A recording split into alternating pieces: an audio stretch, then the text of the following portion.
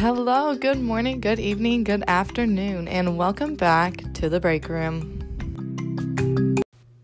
Here on the break room, we are all about making ourselves the best in the business, the most marketable, the most wanted, and the easiest to work with. In the business world, one of the most important things to have is professional communication skills, especially when dealing with difficult people you cannot avoid. This person can sometimes be the topic of your workplace's break room and can be gossiped about. We're going to talk about taking a professional approach to solving these difficult problems instead of gossiping and complaining. Katerina Bezrukova, a professor at Santa Clara University, studies the psychological effect on workplace relations. In this study, she found that there's a direct connection between positive psychology and your physical well-being. People who suffer from workplace injustice of some sort can develop anger, frustration, anxiety, insomnia, and headaches.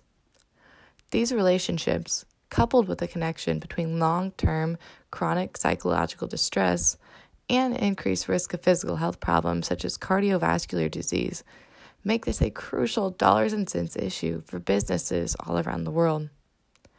So dealing with those hard-to-work people every day and not being proactive and doing anything about it can have a long-term effect on your mental and physical health, along with how you feel towards your current job.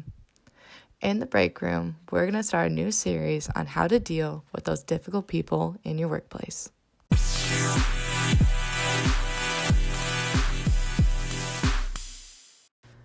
On today's first episode of our new series, we're going to talk about identifying what type of difficult person you're dealing with and what questions we should ask about ourselves before taking any action. Now, there's a variety of ways you can describe the difficult people in the workplace. Textbooks will have one way of labeling people, and other professionals in the business world will have their ways. Today, we're going to be using David Brown's description of difficult people. To give some background on David Brown, he is the author of The Art and Science of Dealing with Difficult People. He has 6 categories that he uses to label different people. These 6 categories include control freaks, creative people, shapers, aggressive or defensive, and submissive. Now that I've told you the 6 categories, let's begin diving deep into each one of these and what characteristics can irritate us in the workplace. It is important to note, however, that one thing might get under one person's skin, but for another, that characteristic is enjoyable to work for. We will talk more about that later on and how to view each of these different types of people. First, we're going to talk about perfectionists. David describes that the issue with perfectionists is if you're looking for quick and fast results, that might always be their strength. They're going to look at details and not miss out on anything, and sometimes that takes time. In the business world, you don't always have the time to go into excruciating detail. However, this skill is needed in certain circumstances and can be helpful. Next up, we have our control freaks. Now, everyone could admit they like things done their way or at least have some part of their idea in it. However, these people can sometimes be overly controlling and irritate people who want to say in the project. The next type is creative individuals. These kinds of people are essential to businesses as they have new ideas to help us grow. But if you want something done fast, simple, routine, sometimes they'd like to take a new approach and have a creative solution to it, when sometimes you just need a simple answer. All right, now we can look at our shapers. Shapers can sometimes feel as though they need to take over when they see fit. They help drive action when needed, but sometimes when it's someone else's project and they come in and swoop in and take over, that can be very frustrating to the individual. The fourth type is aggressive or defensive people. Like the shapers, these individuals can move forward and push individuals to finish. However, it can also take on the opposite effect, where it can cause arguments and negative confrontation that can end up impacting the workplace relationship. Also, sometimes it feels as though you can't give them feedback without them being defensive and feeling angry. Finally, we have a submissive people. These individuals can lack confidence and may not speak up. It can seem as though they're not doing anything for the group, as they like to sit back and do things on their own. This can be annoying as people feel as though they are not contributing to the group.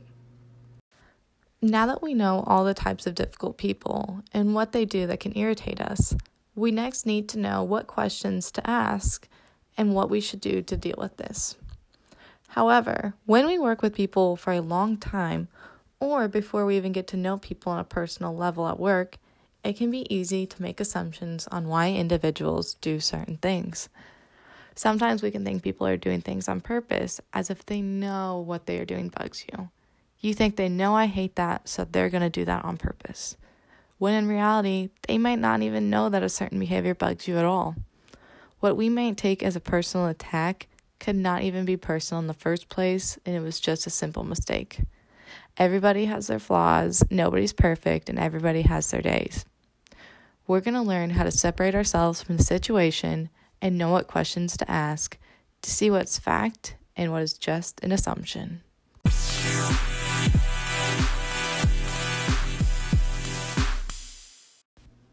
All right, we are back. Now we can admit we've all made some assumptions in our life. It's a natural tendency for us to do. But sometimes these assumptions can get us in trouble and make us get irritated at things that we shouldn't even be irritated at. Now we're going to look at 3 different ways to view a situation through a different lens. Tony Schwartz of the Harvard Business Review has a theory on lenses and how we see every situation through a certain lens. Sometimes these lenses hold us back from seeing things in a factual way and have us making assumptions or even seeing things that aren't even there. Now the first lens he calls realistic optimism. And the 2 questions that Schwartz says we should ask ourselves when looking through this lens is, what are the facts about the situation? And what's the story that I'm telling myself about this fact? And what do I really want as an outcome? Now, stepping back and separating ourselves from these situations can be hard if you have a dead set feeling on how the situation happened. You can think that I feel this way and I am entitled to feel how I feel. But sometimes you really have to sit back and think about what happened and what the facts are without putting emotion into it.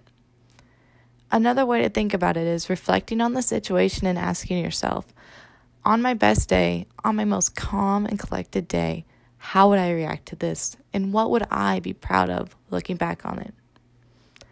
Next up, we have what he calls the reverse lens. This is when you take in consideration the feelings of the difficult people you are dealing with. This is the classic walk in someone else's shoes. The 2 questions that Schwartz recommends we ask ourselves is, what is this person feeling and what way does this make sense to them? And where is my responsibility in all of this? At the end of the day, like we said, nobody's perfect and everyone has their off days.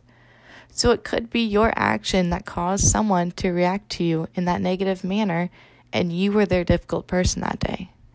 This is where you have to become responsible for your actions and how you react to people. Everybody wants to be understood and have their emotions understood by others. Taking the time to get to know the individual, how they feel, and why they reacted that way will help you create a line of communication that's going to help each of you grow and work together better in the long run. The last lens you can look through is the long lens. This is when all else fails, your fears come true, nothing's working out, and it's the worst outcome you could think of. You've tried the 2 other lenses and you feel as though you've tried everything, so now what? Sometimes this happens, and it's okay. This is when we learn and push ourselves. This is when we get pushed beyond our comfort zone and faced with new problems. Think back on one of the most difficult times you faced in the workplace. One of those moments where you think nothing good can come out of this. Things are terrible. Now that you're looking back on it, you realize you got through it, you survived, and you learned. These situations sucked, but it made you learn a lesson. Maybe you learned how to stand up for yourself. You learned how to work with that type of person. Or you learned altogether that you want a different profession. These are times of growth, when you go through all options and you have a problem and you don't know how to fix it. This is also when you learn how to make those hard choices. Those tough decisions where you never want to make, but at some point you have to. This is where you focus on what you want for your future and how you're going to work towards that. Now that we've identified all the kinds of difficult people and we talked about the different lenses to look at individuals through, hopefully you can take some advice away. When you have a coworker that frustrates you or makes a certain situation difficult, you can now know to step back, look at the facts, look at it through their eyes, and you can look at it in the long run of how you want this to turn out and what actions you have to take to ensure it does turn out that way. Next in the series, we're going to take a look at ourselves even deeper and are going to see if we are the difficult person in someone else's life. And if so, how can we adapt and deal with this difficult situation? We don't want to change ourselves as a whole because we are ourselves and we are who we are. And you should be proud of who you are because we all can't be the same. And like I said before, we're the best in the business, so we have to learn to adapt, how to change, and how to be the best to work with. But most importantly, we don't want to be the one that's talked about in the break room.